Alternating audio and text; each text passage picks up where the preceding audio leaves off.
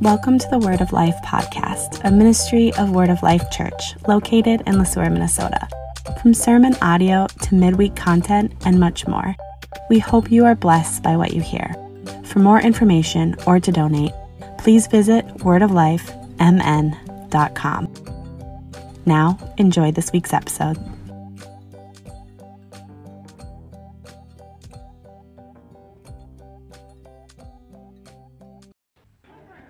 All right. Good morning. Good morning. So it's been 2022 for like a day now. Are your resolutions still intact? I heard a stat that it was like 70% of New Year's resolutions don't make it past January 4th. I don't know if you're a resolution kind of person. I have been in the past. I didn't make any this year. But anyway, I heard that, I don't know. Have you ever been to a fitness gym the first week of January, and then the second week, it just looks different the second week? But anyway, do you feel different though? You know, new year, new possibilities, right? Exciting stuff. Are there things that you're excited for in 2022? Yes. Mike's ready. Excellent. Good. There's some awesome things happening this year. If you're a sports fan, it's a good year. We have Winter Olympics coming up in February. I read that it's the first, so they're in Beijing, first time a city has ever hosted a Summer Olympic and a Winter Olympic. That's kind of cool. Actually, I have a former student of mine who was competing. Have you heard of ice dancing before? It's like kind of like ice skating, but with a partner. Yes, anyway, I have a former student of mine who's is competing now to be in the finals to go to Beijing, which is pretty cool. So we're rooting for Leah. It's not till November, but if you're a soccer fan, World Cup, that's a big deal. I read this week that the Super Bowl averages right around 1 billion viewers worldwide, which is an intense thing. But the World Cup, the championship final, averages 2.5 billion people watching the same event. That's bonkers to me. And then I saw this article in the New York Times. They're talking about things that you should be excited about in 2022. And this was my favorite one. And I just really, I'd love to just read this one to you verbatim. This was the blurb. It said this: can you dance? Can you jive? Can you have the time of your life? Maybe you know where I'm going with this. Hard to say after nearly 2 years in lockdown, but if the answer is a resounding yes at the ABBA Voyage. Remember ABBA? Yeah? A massive digital reunion concert of the Swedish legends of 1970s pop. The venue, a custom-built arena in the Queen Elizabeth Olympic Park in London, will host the four band members' holograms alongside a 10-person live band. So if you're sitting on some airline miles, I'm just saying, ABBA hologram might be worth it. Now, there's a lot of things to look forward to in 2022. That's hard to get off the tongue. Around here, obviously, we're very excited because we're going to be launching our new Prague campus here at the end of March. So praise the Lord in that. There's just a lot of things to look forward to in 2022. But if you look back at where we've been the last 12 months, how does it add up for you? What was 2021 for you? There are many of us that have been hit by the pains of COVID or cancer, death, debt, loss. But on the other hand, then for some, 2021 was a great year. You know, for some families around here, welcomed new little ones into the world, either children or grandchildren. So for some of us, We're looking forward to 2022. And some of us are just kind of wondering, what's coming around the corner? What's coming down the pike? A little uncertain. So today, on January 2nd, we look ahead to the future. Either anxiously, or excited, or just downright stressed out about it. And it's not too different from where we find our passage today. But before we jump into Isaiah 63, would you pray with me? Father in heaven, the prospects of 2022 are different for almost everyone in this room. Some of us are looking at 2022 in a very positive, optimistic, excited way. A new year, a new me. And some of us are rolling our eyes at New Year's resolutions and cold of winter and wondering, God, what is next? Lord, I pray that you would impress on us this morning through your word how steadfast you are, how consistent you are, how never-changing you are. God, I pray that you would speak through me this morning. May I be a humble servant to communicate your words of love and grace today. And teach us this day, Lord, one more lesson this day about your love. We pray this all in Jesus' name. Amen. If you have your Bibles with you, if you'd like to look up on the screen, if you're joining us from home, we greet you wherever you may be. I know I saw pictures of some folks here at Word of Life who had traveled up north for the weekend. Wherever you are, would you join us in Isaiah 63? As we look at this passage, we see the writer of this chapter simultaneously looking back at what God has done and looking ahead to the future. So let us begin by turning to Isaiah 63, starting in verse 7. It says this, I will recount the steadfast love of the Lord, the praises of the Lord, according to all that the Lord has granted us, and the great goodness to the house of Israel that he has granted them according to his compassion, according to the abundance of his steadfast love. For he said, surely they are my people, children who will not deal falsely. And he became their Savior. In all their affliction, he was afflicted. And the angel of his presence saved them. In his love and in his pity, he redeemed them. He lifted them up and carried them all the days of old. But they rebelled. Right? We're talking about people in the Bible. They rebelled and grieved his Holy Spirit. Therefore, he turned to be their enemy and himself fought against them. And he remembered the days of old, of Moses and his people. Where is he who brought them up out of the sea with the shepherds of his flock? Where is he who put in the midst of them his Holy Spirit, who caused his glorious arm to go at the right hand of Moses, who divided the waters before them to make for himself an everlasting name, who led them through the depths? Like a horse in the desert, they did not stumble. Like livestock, they go down into the valley. The Spirit of the Lord gave them rest. So you led your people to make for yourself a glorious name. Here ends the reading. You see, at the beginning of this section, the author, which it's not totally agreed on is this Isaiah? Is this the first Isaiah? They're not totally sure on who wrote this, but whoever did write this, the author, toward the end of the book of Isaiah, begins by saying he will tell of the kindnesses of the Lord, to speak of the steadfast love of the Lord. And I think on the surface that sounds really good, right? The kindnesses of the Lord. Man, we love when kindnesses are done to us, right? Don't you love when kind acts are done upon you? Aren't those good stories to tell? Have you ever heard, maybe you've been in one of these, have you ever heard of a pay it forward chain?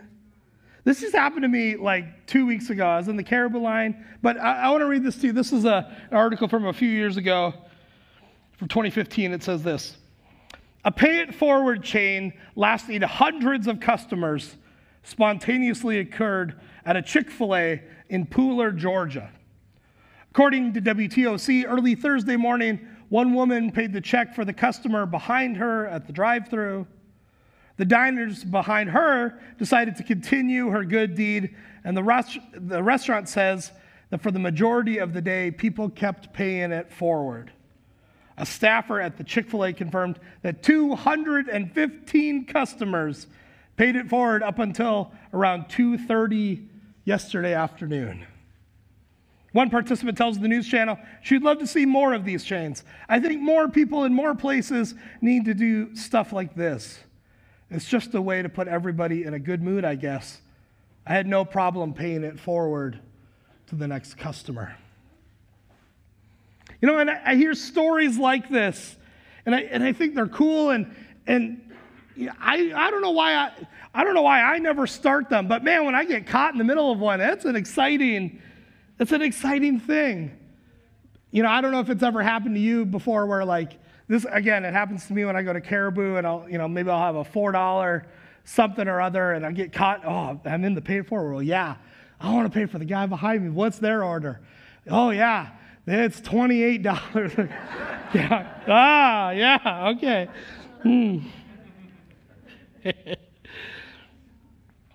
But we love to have kindnesses done upon us, don't we?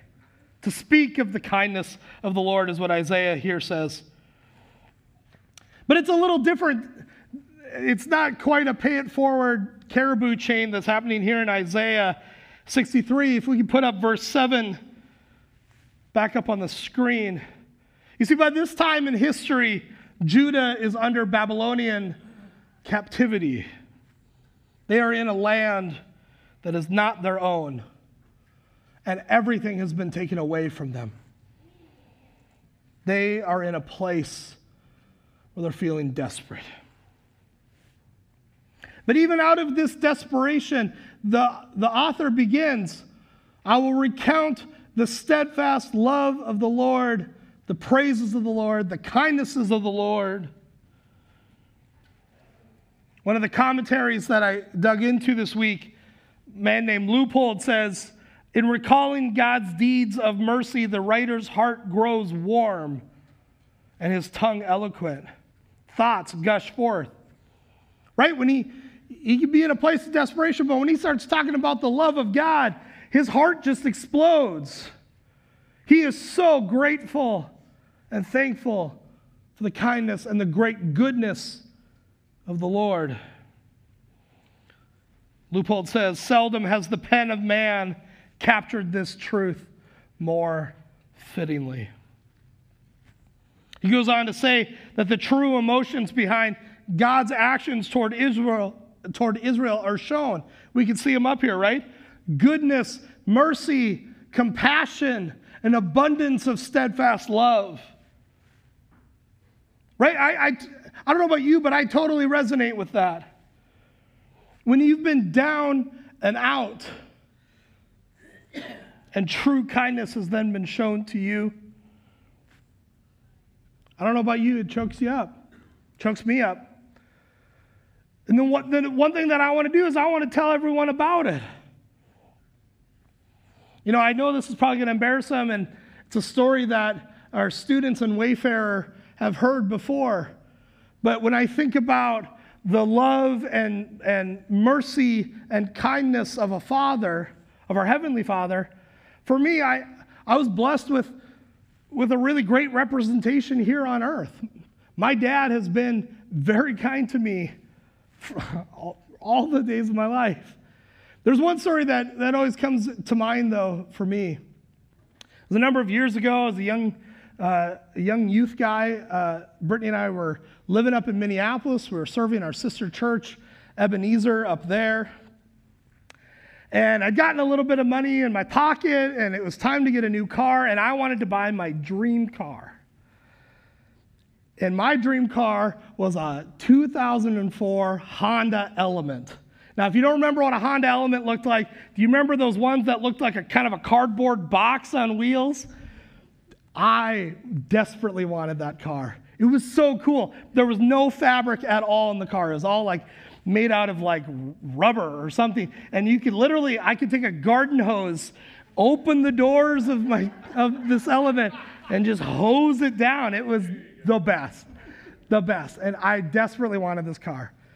Now, it was the first time in my life that I'd ever gone to buy a car without my parents. My folks were in North Dakota. I was in Minneapolis. I went online. I Googled Honda Element. I found the price that would work for me, the first car, and I went and bought that car practically sight unseen. I think the sales guy was like, oh, we can take this for a test drive. I was like, no, it's okay. This is my car. Well, as you can imagine, I probably should have kicked the tires a little bit more on this vehicle. I'd owned it for a couple of weeks, and I learned that there was a certain defect of 2004 Honda Elements. When they would hit 100,000 miles, they would have warping on the top of the engine block of these vehicles. I didn't know that ahead of time, and so I'm stuck. It's mid-July, Minneapolis, stuck on traffic on 35W, and the temperature gauge on this Element just goes from cold to hot. It's like, that's not good. And turned it off, cold to hot, cold to hot. I knew something was wrong.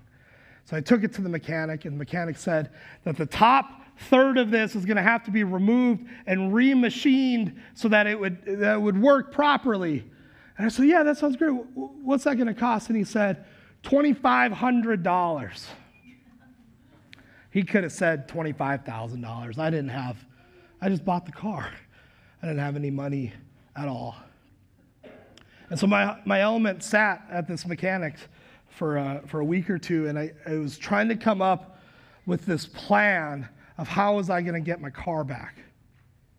Felt a little like the prodigal son in Luke 15, where he comes up with this plan to convince his dad to kind of enter some transaction. And I came to my dad. I didn't know where else to go. I came to my dad. I called him, and I said, Dad, I need help. This bill is $2,500. Can I borrow the money from you? And I'll never forget what my dad said. And I understand that this is not everyone's story, but this is my story. I will never forget what my dad said. My dad said, I'm not going to lend this money to you. This is not a loan. This is a gift. Grace is a gift. He goes, I'm not expecting you to pay this back to me. What I hope it does is that it will stick with you, that when you have kids someday, and when your kids are in a situation someday, that you would act in a similar kindness. As you can tell, that story has stuck with me for many years. That lesson that my dad taught me that day of choosing kindness and mercy.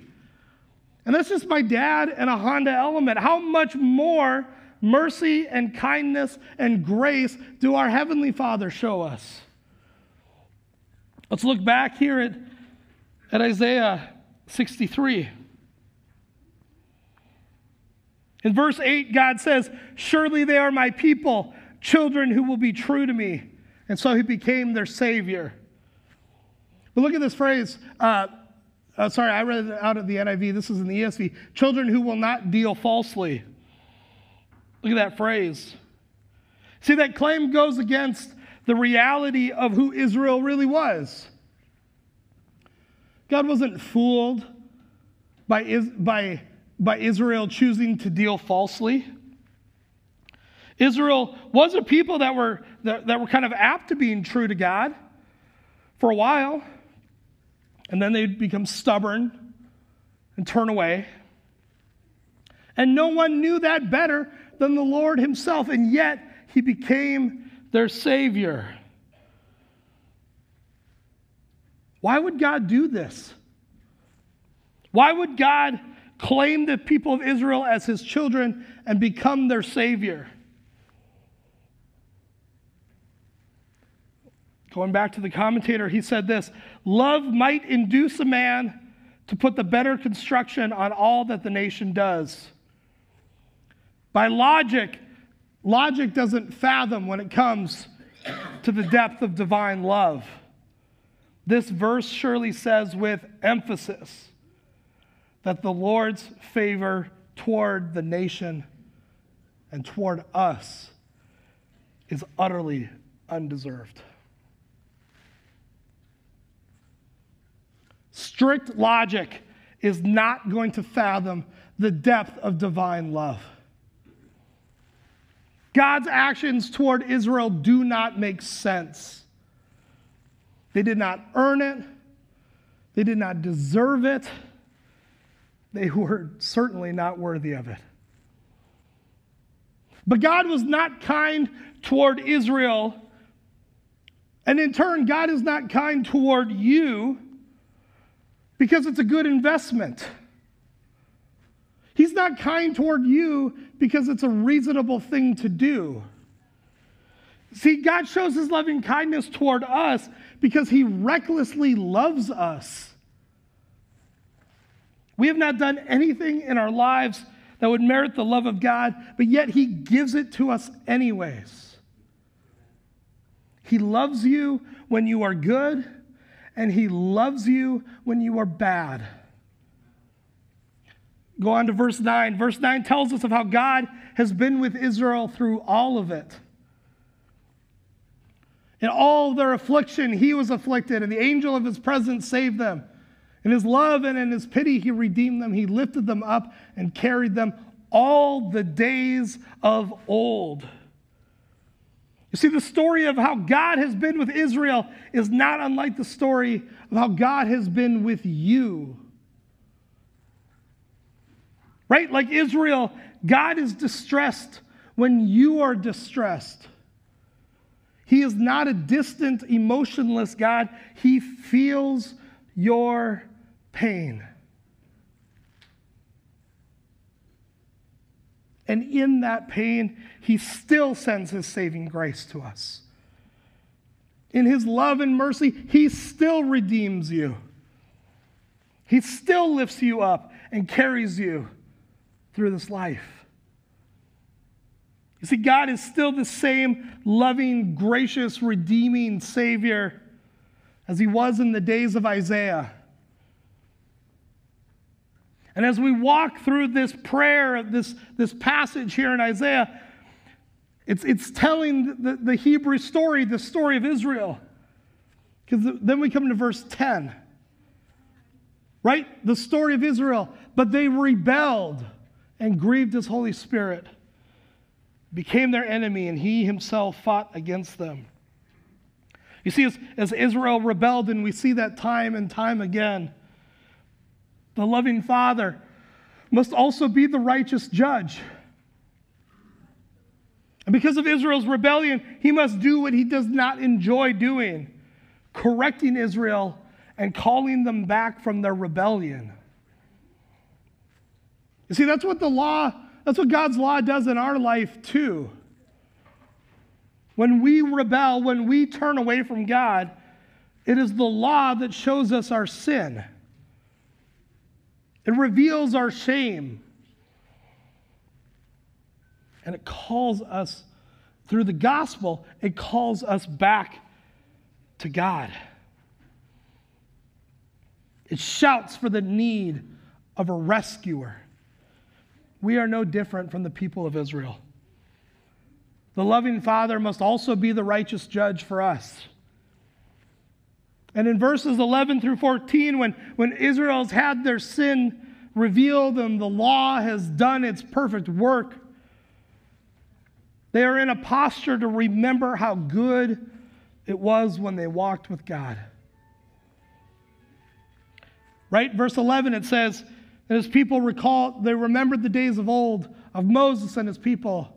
Right there, you see this throughout the Old Testament, that the people of Israel, they have this deep importance of knowing their history. We see this time and time again. And here it is again. They're remembering, Where is he who brought them up out of the sea with the shepherds of his flock? Where is he who put in the midst of them his Holy Spirit? Verse 12, who caused his glorious arm to go at the right hand of Moses, who divided the waters before them to make for himself an everlasting name. Verse 13, who led them through the depths like a horse in the desert, they did not stumble. Like livestock that go down into the valley, the Spirit of the Lord gave them rest. So you led your people to make for yourself a glorious name. The author has returned to a place of singing of the loving kindness of the Lord. Throughout the entire story of the people of Israel in the Old Testament, we see the cycle over and over and over again. Right? For a time, they're following God and everything's good. And then sin enters and rebellion. And then they get corrected and called back home. And wash, rinse, and repeat. For a long time, I would read the stories of Israel's rebellion and wonder out loud, like, why would you do that? Why are you doing such a foolish thing? Can't you see that this is just going to lead to pain and suffering? Why won't you just follow God? Right when we read it, I was appalled by the actions of the Israelites until I looked up and looked in a mirror and realized, oh, their story is my story. How often I walk away from God almost immediately after he has shown me his grace and mercy. I think that sometimes I even rebel quicker than the people of Israel. And when I think of that, it brings me a lot of grief. I start to wonder out loud, Nick, why would you do that foolish thing? Can't you see that it'll all bring you pain and suffering? Nick, why can't you just follow God? And if that's where the story ended, my friends, that would be a really sad story. Because when we're in that place, we can't believe that God will forgive us just one more time. We've messed up too bad this time, or hurt too many people this time, caused too much trouble this time. And if the story ended just with the law revealing my sin, it would be a sad story. But it's not a sad story. The story doesn't end there.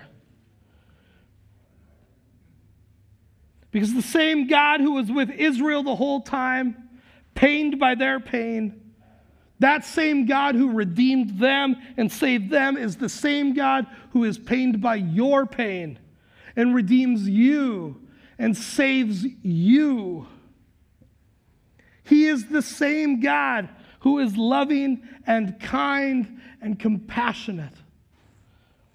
He is the same God who stands beside you and carries you, guides you, and gives you rest. Though you and I are like Israel and falter and fail, God's way of loving them is the same way he loves you and me. Our Heavenly Father is steadfast. He is bigger than our problems. The entirety of Isaiah 63 testifies to the fact that God has his foes under control, even when they are doing their worst. And my friends, our Heavenly Father is a big God he does not waver on his love for you or me. And praise the fact that it is that God who carries you and me into this next year, whatever this year may bring. No matter what is to come, God's love for you does not change.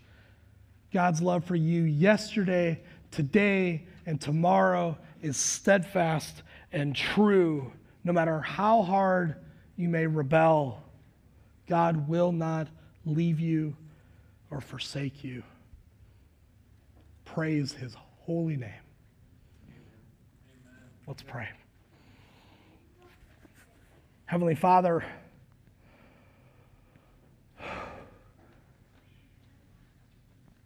we're so floored by the fact that you do not change. Your love is a comfort. Your steadfastness is a rock for which we can stand. God, your love is not a love of shifting sands. It is solid and true and merciful and kind.